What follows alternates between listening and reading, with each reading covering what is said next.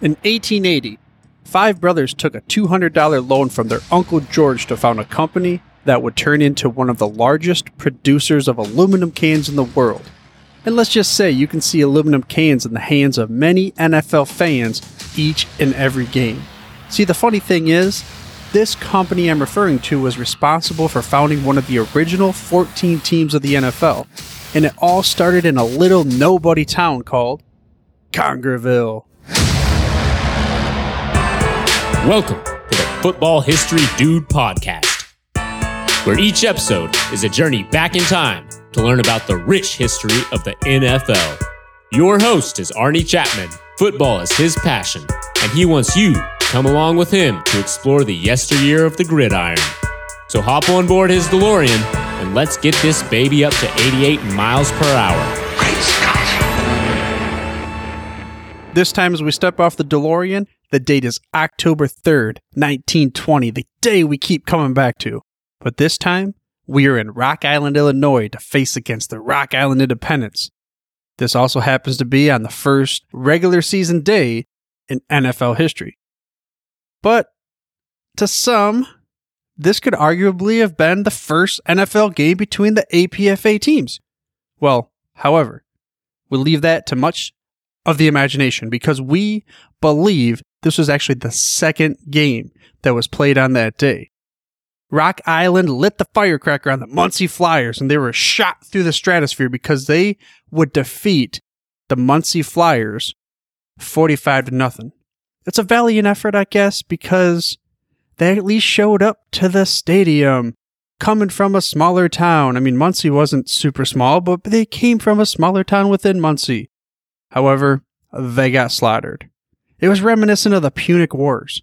This comes from History.com, mind you. In the First Punic War, Rome was victorious, and in this scenario, that would be Muncie Flyers being invited to the September 17th, 1920 meeting with Ralph Hay and the gang. Then, the Second Punic War comes. This would be the game on October 3rd, 1920. And here's a quote from Evan Andrews via History.com. Remember this, in this story, Rome is Muncie, and Hannibal would be the Rock Island Independents, and it goes as such.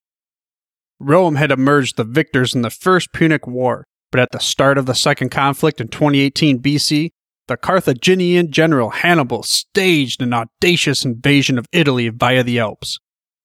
Since then, his mercenary army of Libyans, Numidians, Spaniards, and the Celts had rampaged across the countryside, laying waste to farmland and trouncing Roman legions. In just two major battles at the River Trebia and Lake Trasimene, Hannibal had used his military genius to inflict as many as 50,000 casualties on the Romans. Again, it was awesome to get in the meeting, but just like Hannibal's to those Romans, be like, welcome to the APFA, rookie. But why do I say rookie?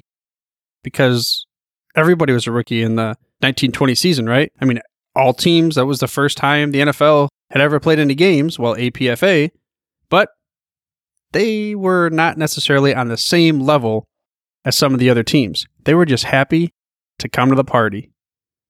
I mean, they came from Muncie, but the team originated from Congerville. Really, it's like a little suburb of Muncie, and they were called the Congerville Flyers. And an interview with the Delaware County Historical Society president, Chris Fluke, came on the Indiana Public Radio. And it kind of gives you an idea of what football was like back in that day. And here it goes. Congerville was at one point a neighborhood in the south side of Muncie that was a working class, industrial neighborhood. In the first 2 decades of the 20th century, there was just this Bush League football that existed all over Muncie. Churches and neighborhoods had their own teams. Congerville had 2 main teams, the Giants, who became the Flyers, and the Congerville Athletic Club. So there you go. I mean, you're talking about churches randomly having their own neighborhoods, teams, 2 even in Congerville, this tiny little area. So they are not on the level of some of the other teams that we talk about, the Decatur Staleys, the Chicago Cardinals, just all these other kinds of teams that would be a little bit bigger. But he would also go on to explain how reading through the different newspapers and such, that football was still a very popular sport in this area. And it wasn't like they were going to sit back when there was a possibility of a chance to be in this new formed league with these bigger teams. I mean, Canton Bulldogs and the Columbus Panhandles and the other famous teams. So when the time came, they would decide that they'd be better off becoming the Muncie Flyers. So they'd be the Muncie Flyers. And this team, the Congerville Flyers from the south side of Muncie, well, let's call them the Muncie Flyers. This area was filled with employees from the Ball Company. This is the one that we talked about at the beginning of the episode. Now the Ball Company is one of the largest producers of aluminum cans in the world. But it wasn't always that way. This information comes from Ball Company's history and timeline on the website. And back then, the company started out by making wood-jacketed tin cans for products like kerosene and paint. Then in 1884, they started a manufacturing of glass home canning jars. Yes, Ball canning jars. You've probably seen these all throughout your grandma's kitchen and down in the cellar where they keep all the canned pickles and stuff, and I don't know what else, but I like me some pickles. If I have to go with the perfect, I'd say zesty dills are my jam. But 1887 was also an important year because this is when the brothers would move the shop from Buffalo, New York to Muncie, Indiana to take advantage of the natural abundant gas reserves and all that kind of thing because they wanted to grow the company. Hey, you gotta have some natural gas reserves to make all these glass bottles. And even though 1887 wasn't quite the year that the football team would be born, this is the year why it's important because they would move from Buffalo, New York to Muncie, Indiana. And if you want to learn more about the company, Ball's history, I'll leave a link in the show notes to you for Ball's website and other links too that I use for research in this episode. Which, by the way, you can get to the show notes through your podcast player of choice or by heading to thefootballhistorydude.com. Again, that's thefootballhistorydude.com. Also, while you're at it, I ask that you please subscribe for free to this show by mashing that little subscribe button in your podcast player of choice. That way you get the freshest, hottest off the press episodes each and every week. But let's flash forward a little bit. 1887, they moved to Muncie. 1905 would be the year that the Congerville Flyers would come into existence. They were known as the Congerville Athletic Club, and Earl Ball was the manager. Well, he was the manager later. I'm not quite sure when that happened, but it looked kind of like he took over operations for the team somewhere about 1917. But according to Roy Tsai via Pro Football Researchers Association, around about 1918, 1919 or so, that's when they decided to start upgrading the schedule. Mind you not, this is all wrapping around World War I area, so you got a lot of different scenarios going on. But they would play mostly neighborhood teams prior to this. Then he decided, let's venture into places like Indianapolis, Fort Wayne, and other bigger cities and the likes. Also hosting a team called the Cincinnati Celts and the Dayton Oakwoods. And in that same interview with Chris Fluke, he mentioned how scheduling was just different. Different than it is nowadays. I mean, they didn't even have any kind of special leagues all the time. It was just randomly, let's challenge these guys. It was divided by weight. As in, you take the average of your player's weight, and whatever that average is, well, you're going to go find another team, and you're going to play them with the same weighted average. I guess it's kind of like boxing, where you're having weight classes. I don't know. And you also didn't necessarily have this schedule that was put together by an administrator or something. You just might have to call somebody out and maybe call their bluff. So, you call them chicken. They're like, what's that? You yeller, back in Back to the Future and that kind of thing. But, well, this comes from the interview with Chris Fluke, and it was kind of a way to call out a team. And he said that you would call out a rival team in the newspaper. You'd say, we're calling out the Congerville Flyers to play the industry linebusters on such and such a time and day. And they'd either show up or they'd respond in the newspaper. I mean, how weird is that?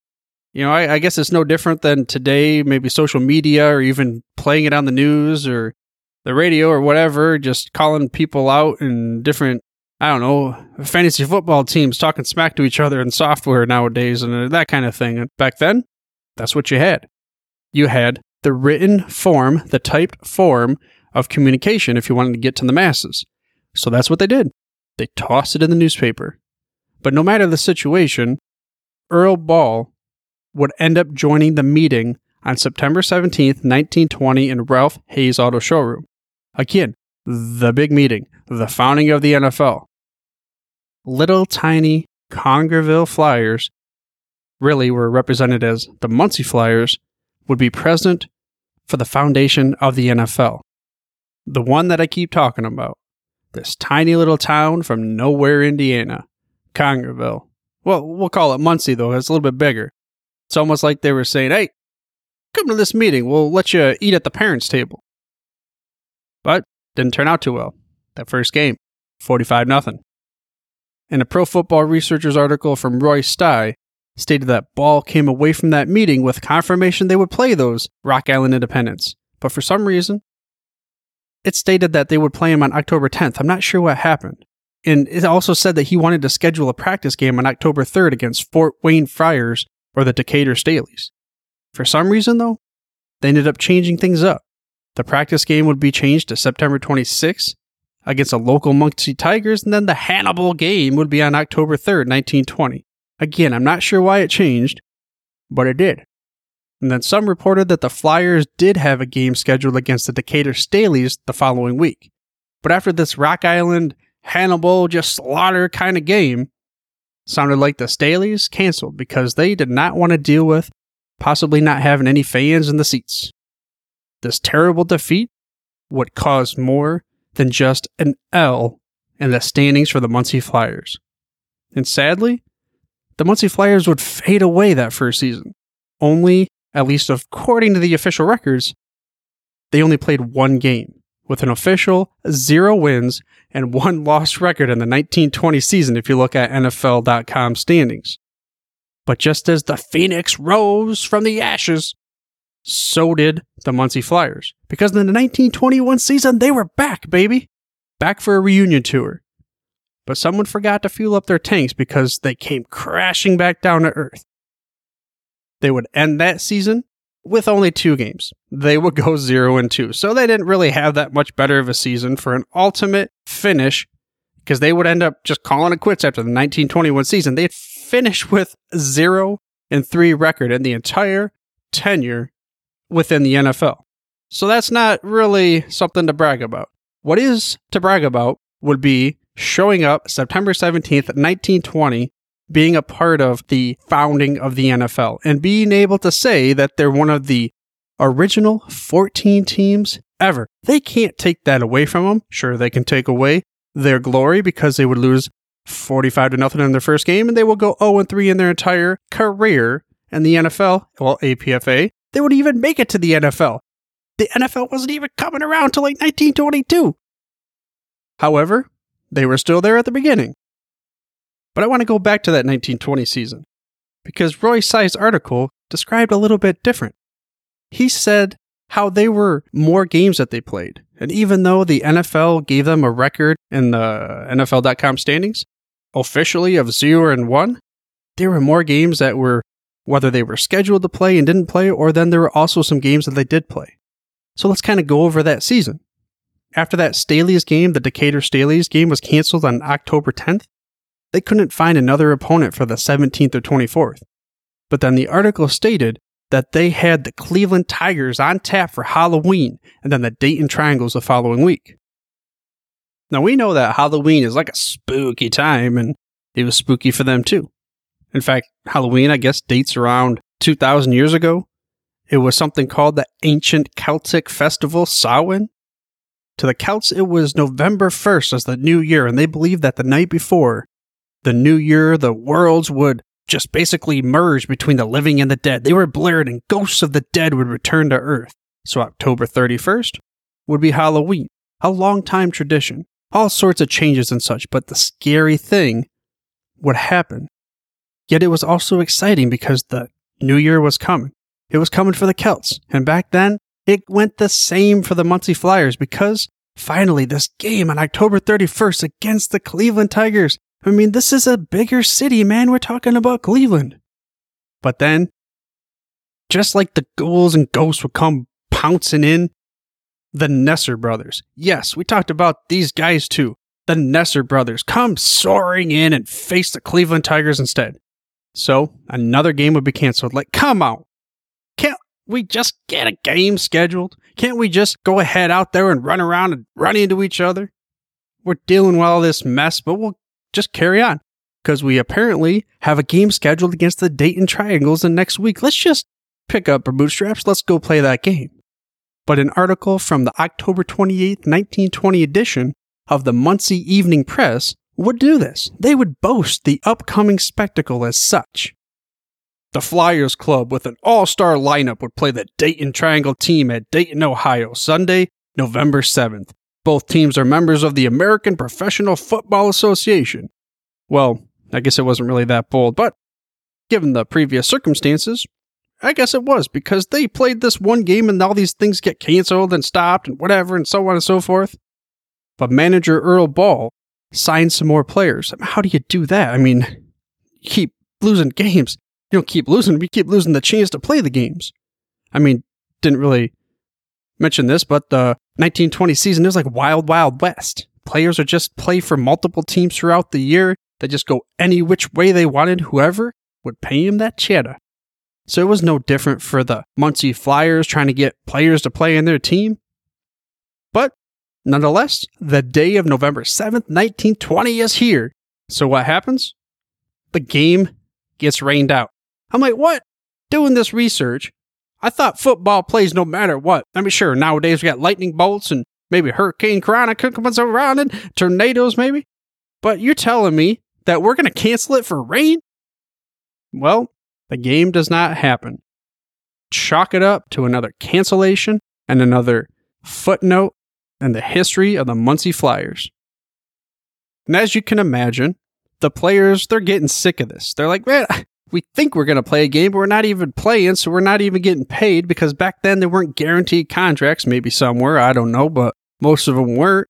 You didn't want to play. In fact, we even heard about this in the past, a long time ago episode, where they were kind of like, I don't think we're going to make enough money here, so they would cancel the game for certain reasons, and maybe that's what happened here. It wasn't the rain that canceled it. It was like, we are going to lose money. Let's, sure, throw the flag. Canceled because of rain. Really, it was, we didn't have enough money to pay the players because we weren't going to get enough fans to show up for gate receipts to even be able to make our expenses. But nonetheless, the teams, a lot of them, they're like, the players are gone. But finally, 8 weeks after losing in that first game, 45-0, they were challenged by the Gas City Tigers to play on Thanksgiving Day, November 25th. They accepted this challenge to play the Tigers that up to that point were 9-0 with a point differential of 443-9. But they're like, you know what? I don't care if you got this 9-0 perfect record, your 443-9 point differential. They're like, bring it on, man. And this also comes from Roy Tsai's article, and it goes as such. The Thanksgiving edition of the Gas City Journal had this to say about the upcoming Thanksgiving game. Congerville has been playing in the Football Association with Akron, Canton, Dayton, Chicago, and other big teams, and have been successful. Congerville will have a bunch of noted stars in their lineup and hope to humble the unbeaten Tigers. He then went on to say in the article, well, I'm not sure what their definition of success is, considering, well, think about it, they only played one game in this APFA. They lost it 45-0. They can't even schedule a game because nobody thinks that they're even worthwhile, the dirt that they walk on. All the teams, the players, that is, they're leaving the team. So how do you determine that they're successful? But this is marketing, baby. Anyways, they end up beating the Tigers. The Flyers beat the Tigers, even though they were undefeated in that huge point differential in the season. They beat them 19-7. Then they played and beat the Muncie Offers More AC. I don't even know what that means. They beat them 24-0. And then on 12/5, December 5th, apparently the fans and the players of Muncie Tigers, they're like, we don't get it. We want to beat you. We want to revenge you. We got to avenge our death. So they play again. The Flyers would win that game 13-7. Again, all this is from Roy Tsai's article on Professional Football Researcher's website.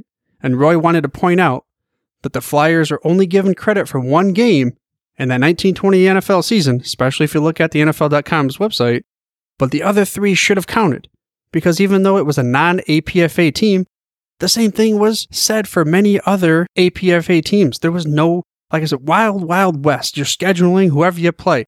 play your grandma's friends in the backyard will give you a W. I'm not sure why, but this is how it went. This is what it was said. This is just what was stated in the article. And I'm not going to speculate on anything because it doesn't much matter. The NFL official standings site has the Flyers listed at 0-1. Of course, let's even make matters worse. It was 45-0 in 1920, the inaugural season. And again, they would rise in 1921, only to go 0-2. And then just finally bleed out, all right, I'm done. We're going to disband. We're going to carry on. And they might not have had a successful stamp on the NFL. But in the end, I mean, think about this. Ultimately, Earl Ball and the Muncie Flyers were invited to the adult table when he represented the team in Ralph Hayes Auto Showroom on September 17th, 1920. The team and the city can forever say they were part of the original 14 teams in the NFL, and technically, albeit only one game in the official records, played on the first regular season day in NFL history. However, they got crushed just like the Romans at the hands of Hannibal's mercenaries back in the day. And just like enemy planes being monitored back in early wars on those old school screens, these Muncie Flyers were just blips on the NFL radar. I hope you enjoyed this week's episode of the Football History Dude podcast and were able to gain some gridiron knowledge nuggets about the blip on the NFL radar that was the Muncie Flyers. This team may have only had 3 official games according to the NFL's website, but the city will forever be able to stake claim to being a founding member of the NFL. And I'll tell you what, if you like this show, please go ahead and share it with a football geek like yourself. You can send them to thefootballhistorydude.com, where they can learn about way more than just this topic about how the NFL has rose to power. Next week, we get to talk about another original NFL team. But for now, dudes, I'm through if you're through. Thank you for listening to this episode of the Football History Dude. To make sure you're the first to get the next episode, please subscribe on your podcast player of choice and head on over to thefootballhistorydude.com for the show notes and more information on the history of the NFL. And remember, dudes, where we're going, we don't need roads.